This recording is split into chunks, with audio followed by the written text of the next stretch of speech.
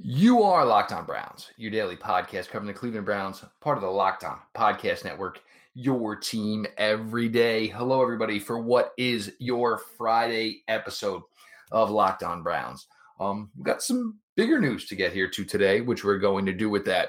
Your host, Jeff Lloyd, at Jeff_LJ_Lloyd, the show itself, at Locked On Browns. Joining from Sports Illustrated, Mr. Pete Smith, at _Pete Smith_.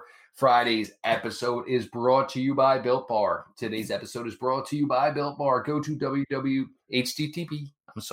builtbar.com and use the promo code Locked On, and you'll get $10 off your next order. Pete, we've talked about this in the wake of the Grant Delpit injury and looking at the way the safety room had been construed this season. You had brought in Karl Joseph. You had brought in Andrew Sendejo, Sheldrick Redwine. And again, we still don't know the total standing of where Sheldrick Redwine fits into the 2020 plans. But the Browns made a move today. And the first thing I think, Pete, is we went back, thinking back and just looking back to talking the 2018 draft. And there's always players for us when it's, maybe they're dodging a test. They don't seem to be testing. And he certainly applies to this. Ronnie Harrison, safety, obviously acquired today, folks, for the 5th round pick, acquired in the trade with the Los Angeles Rams for Austin Corbett, Pete. And I remember we were doing those episodes then, and it was like, But what you got here is you've got a safety at 6'2". You've got a safety at probably closer to 215 pounds. 33-inch arms. I don't want to compare him to Cam Chancellor, but he's kind of got the build of a guy like Cam Chancellor. He's played, some big nickel, for the Jaguars in the run situation. His coverage was better in year 2. Glimpses against, Darren Waller of the Raiders. Had some decent reps against the Cincinnati Bengals this year. But this guy's only 23 years old. So in the NFL terms, he's an absolute baby with 2 years of experience. You got 2 years of control. He's not making any money. And even just to peek ahead to 2021, it gives you a safety room of Delpit, Redwine, and obviously Mr. Ronnie Harrison. Pete, this is a move where the analytics support it. And I don't know if anybody else was in and talking with, our host here, Amp Wig, who hosts Locked On Jaguars. Harrison was close with Ngakoue. He was close with Fournette. He had been close with Jalen Ramsey. And obviously there's a big faction of the Jaguars player base that are just completely unhappy with everything. This is a great move, again, by young general manager Andrew Berry, going in and swooping. And this is probably a lot better than maybe something, the crumbs you can pick up come Sunday of the waiver wire purge of the NFL rosters. The Browns have 10 draft picks. The flexibility they get with having 10 draft picks is that they can be aggressive when they want. I haven't heard officially if it's the Austin Corbett pick or not. I just heard 5th round pick. But that's sort of what you can do is when you have the picks you can sort of take little swings and address holes. And, we're not sure what the 2021 NFL draft is going to look like. We're not sure what college football is still going to look like, even though games, we've had a couple games played. So if you can sort of get a player now, address a need, he being so young, he's 23, he's on the same track as David Njoku in terms of his age. You get a guy who's making $750,000 this year and then is under contract for $920,000 next year. They could cut bait at any time, but they could also, find that they like him and want to keep him. And if he does well and he walks in free agency after next year, and goes sign somewhere else, they could theoretically recoup or get a better compensatory pick, sort of recycling itself. But safety position, strong in particular behind Karl Joseph, was sort of a question mark. I think Ronnie Harrison can play a little bit of both.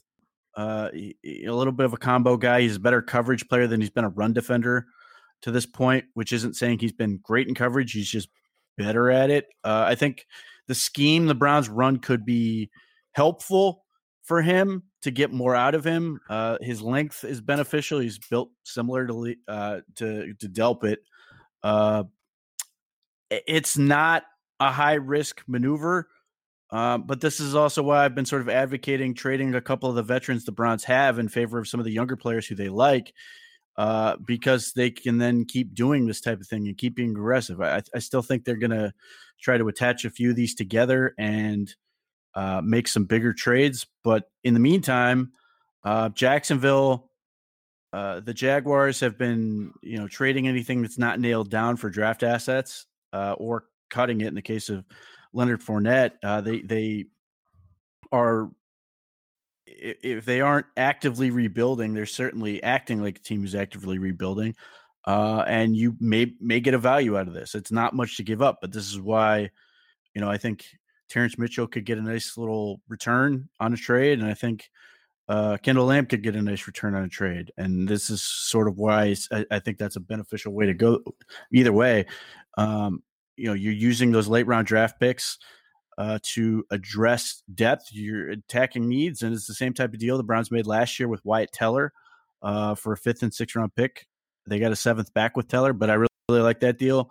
In the case of Harrison, the biggest selling point he has is, unlike any of the other safeties that they have repping as backups at this point, he has 22 games starting experience. That's a ton. That's more than Redwine has, obviously.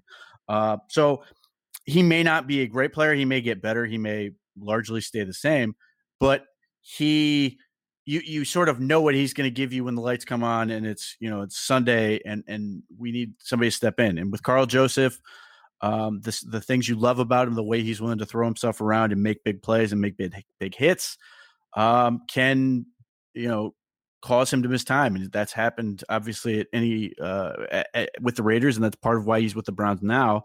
So he's trying to prove he can sort of earn that longer term deal, whether it's with the Browns or elsewhere. And they don't want to have sort of a giant question mark behind him. And Ronnie Harrison can at least step in and has shown he at least looks like an NFL player, when he's on there. It's not, to me, all that different from what they did with Justin Burris, although they found Justin Burris for free and he really shined in that role. And we're going to get to this, and we're going to get to a little bit more here on Ronnie Harrison as we roll on through your Friday edition of Locked On Browns. The improved Built Bar is even deliciouser. 18 original flavors now. Amazing flavors, including 6 new flavors. Caramel brownie, cookies and cream, cherry barcia, lemon almond cheesecake, carrot cake, and apple almond crisp to go along with some of your favorites of German chocolate, salted caramel, and double chocolate. Bars are covered in 100% chocolate. They are available in nut and nut-free. They are soft and easy to chew. Built Bar is a great snack or treat or ready pre-gym snack for the health-conscious guy. Lose or maintain weight while indulging in a delicious treat. Bars are low-calorie, low-sugar, low-protein, high-fiber, great as well for the keto diet. The flavor profile on the coconut almond, 18 grams of protein, 180 calories, 5 grams of sugar, 5 grams net carb. Go to BuiltBar.com. Use the promo code, all caps, no space, locked on, and you'll get $10 off your next order. Again, use the promo code, locked on, for $10 off at BuiltBar.com.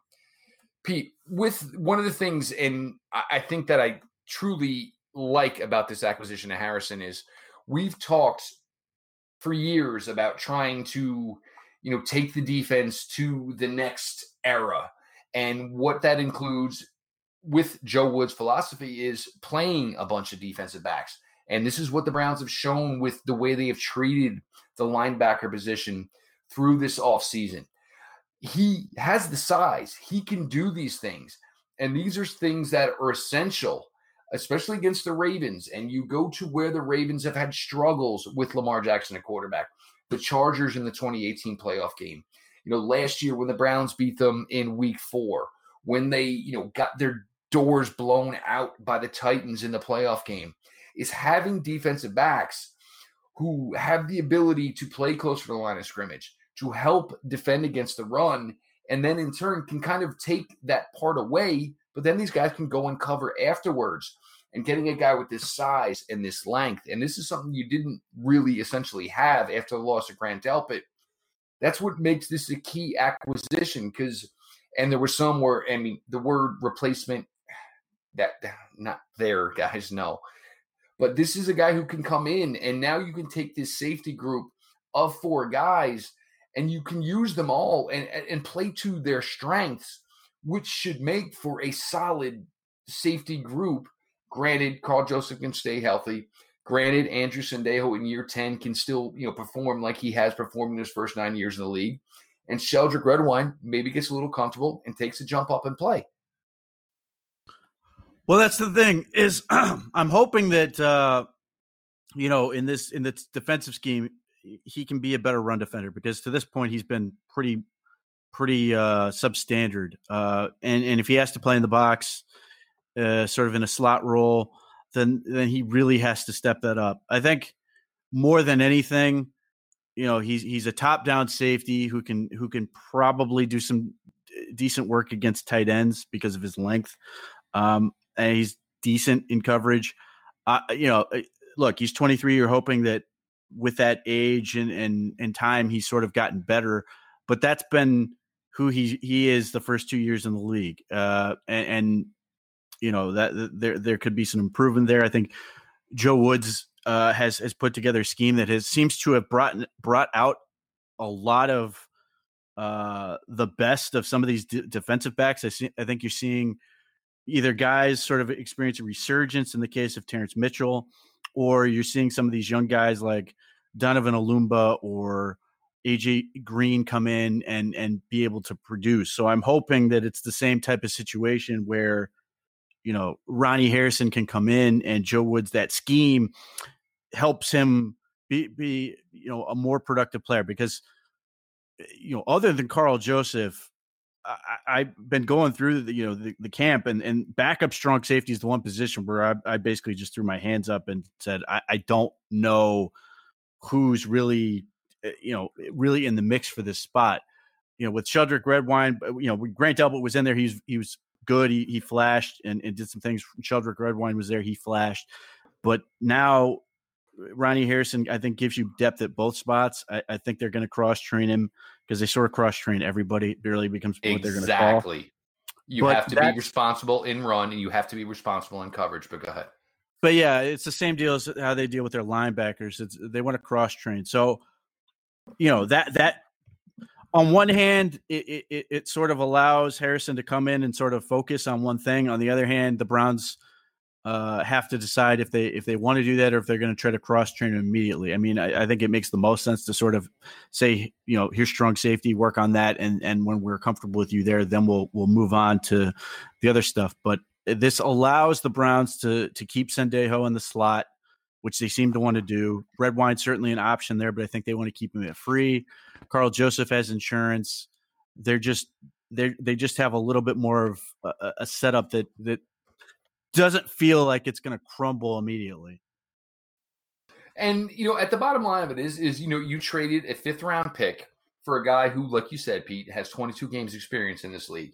And he comes from the University of Alabama. So obviously there is no shying away from the bright lights, the big games, the big opportunities.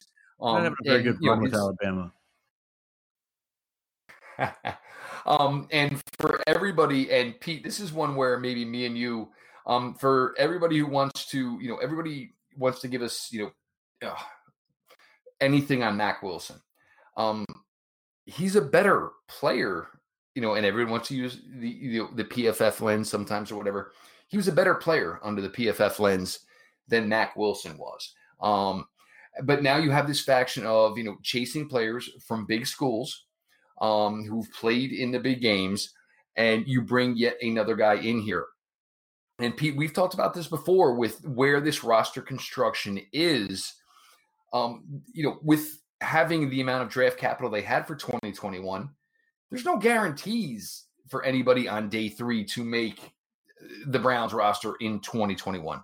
So you get in here and you have a movable piece who's good for now, and hopefully, you at least have one more year, obviously with a controllable asset that he is.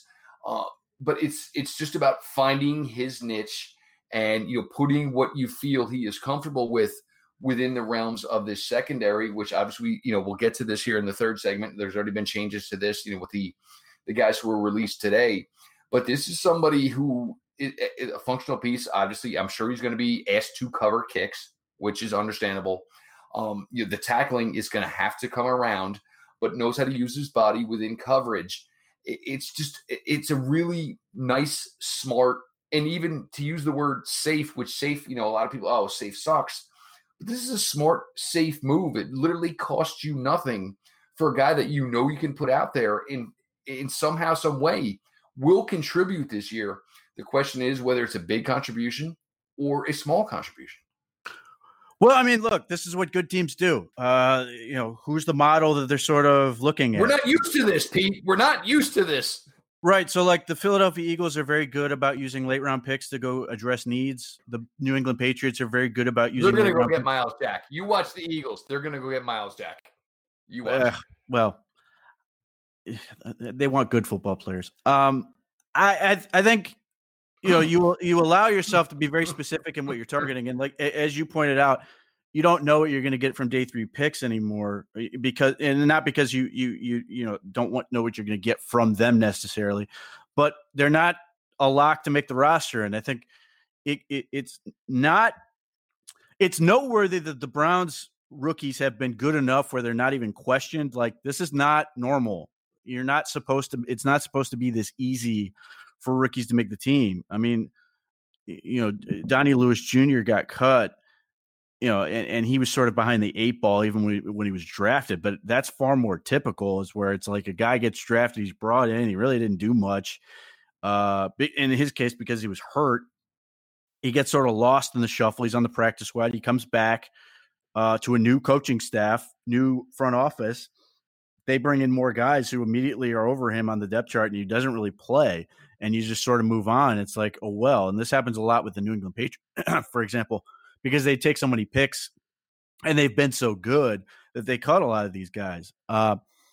So it's kudos to the Browns scouting department on this for listening to us, more me, but us on this, on a lot of these players to target, because they are going to make this roster. But in next year, the year after, if the Browns are still, are able to sustain some success, let's say they get in the playoffs and they're a real contender next year, having those draft picks is good because it allows you to do a lot. You can make a trade, like, you can do what the Vikings essentially did with Yannick Ngakoue. I think the Browns are going to be that type of team next year. The Eagles were able to add a corner from the Detroit Lions, for example. I think the Browns are a year away from that type of move. But just right now, you're saying, hey, we're going to give up a 5th-round pick to get something to get somebody we know is going to make the team. May not be a great player, but we know they're going to make the team and fill a role. And at this point, that becomes a good trade for you. And it's a good trade for the Jacksonville Jaguars. It doesn't validate the 3rd-round pick, certainly. I mean, that's a miss for them, but just the idea of, we're going to go ahead and tear it down. We're going to get what we can for these, which is, what the Browns did several years ago and what the Miami Dolphins did. The Browns pioneers of suck with Sashi Brown and company of stripping down and getting a lot of assets. They get something for a player that they didn't have in their plan. So it's a win-win for both teams. But I think from a more meaningful standpoint, the Browns are in a position where they're trying to be flexible. They're trying to maintain their cap ability to roll over into next year so they can be super aggressive. But with the draft picks they have, and hopefully the draft picks they're still to get, that they can always be in this position where whenever a good player is released or is available or something, and you've already seen this a little bit, I'm not sure how much of this is for the right reasons or how much of this is, well, the Browns are a good place to go get a paycheck still from some people, but whether it was Earl Thomas, whether it was Yannick Ngakoue, whether it was Jamal Adams, whether it was, a lot of these big name players, there was always a question of well, are the Browns going to be in on this? Are the Browns interested? In some cases they have been, in some cases they haven't. But they're always this team that can now hang out there and be, potentially out in the weeds waiting to strike on something, because they do have the ability to use that cap flexibility, and they do have a bunch of ammo where they are an attractive trade partner. So they're in a position where they suddenly look like a very good franchise. They have to prove it by going out and winning football games and being a playoff team and showing from that end. But just, the quick turnaround from going from, the soulless sort of John Dorsey, I hate this team era, to this era where they sort of brought more of a unified sense of purpose, and obviously outside circumstances have sort of provided the way for the Browns to really build a culture. We'll see if it truly develops.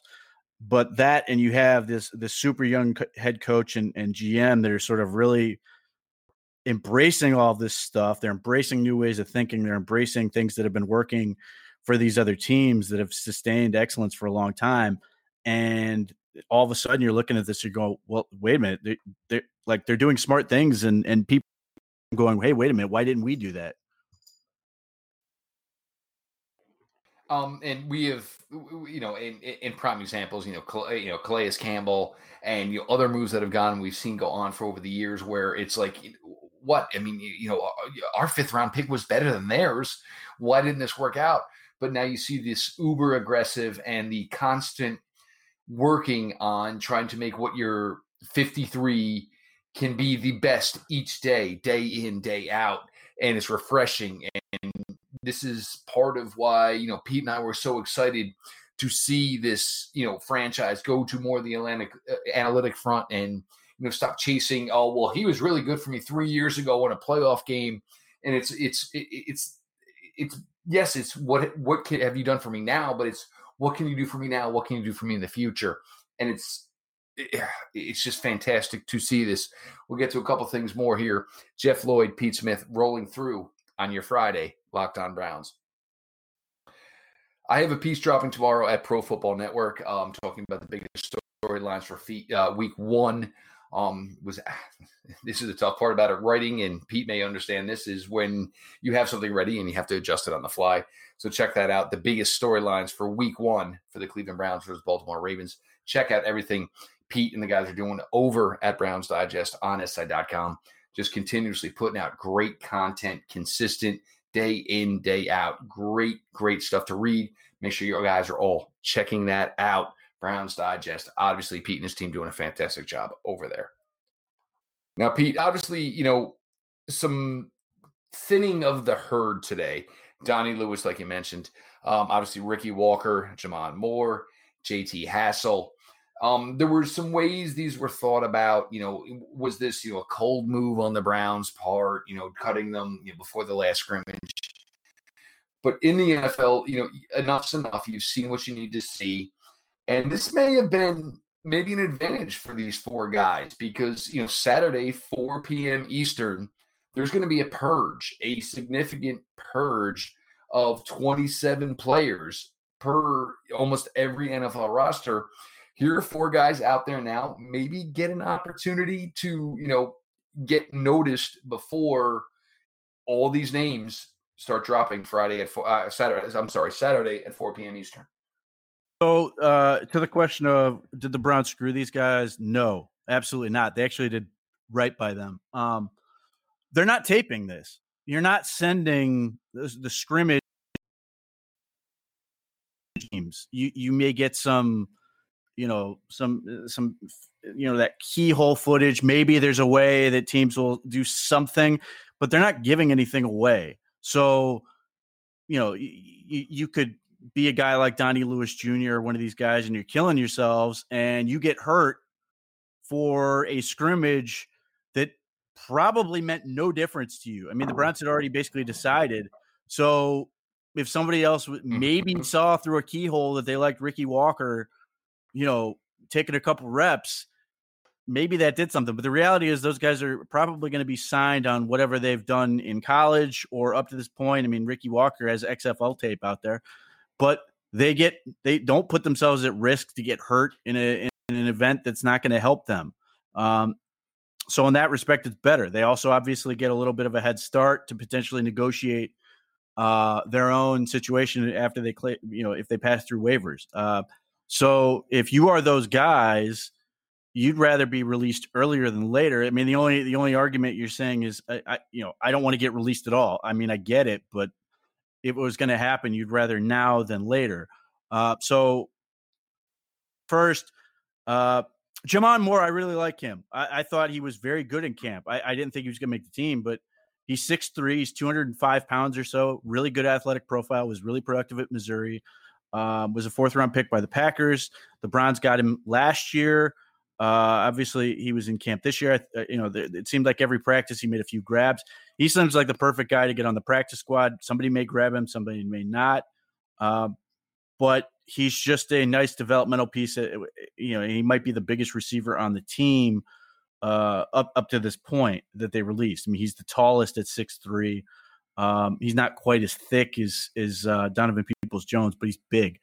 JT Hassel, look, he's a guy who plays really, really fast. He has some attractive qualities for special teams. Was trying to transition from the linebacker in college to safety in the NFL. Had some moments last year's preseason. They overhauled the safety position so much that he seemed to get squeezed out. Again, a guy who could be interesting for the practice squad entirely for that for special teams units and seeing if he's a guy that can impress from there. I said it at the time. I think Ricky Walker was entirely brought in because they didn't want to run Jordan Elliott into the ground. Jordan Elliott got a ton of work and was hopefully productive work for him. But whether it was him and Sheldon Richardson for a while, they were the only two repping, and Sheldon and they weren't going to burn out Richardson, who did get a lot of reps, but Elliott was in there. I think at some point they basically decided, look, he's gotten better, or we've seen the development we want to see. We got to get somebody in here to take some reps so we can just get him a break so we make sure he's ready for the season. Ricky Walker's a penetrator. He's a guy who can shoot gaps. He's not particularly athletic. Was not particularly super productive at Virginia Tech.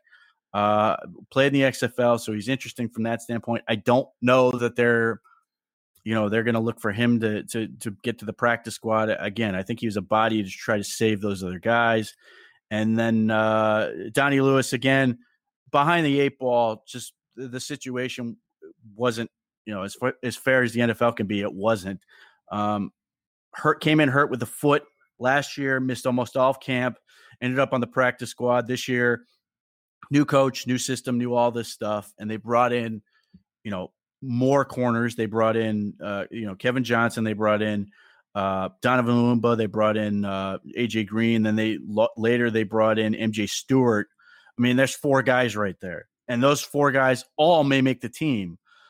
So at that point, Donnie Lewis basically got squeezed out. Them, yeah. Yeah. So, I mean, and he may be a guy that they bring to the practice squad. He may be a guy that they're just done with, but none of these guys were a surprise. I didn't expect any of them to make the team.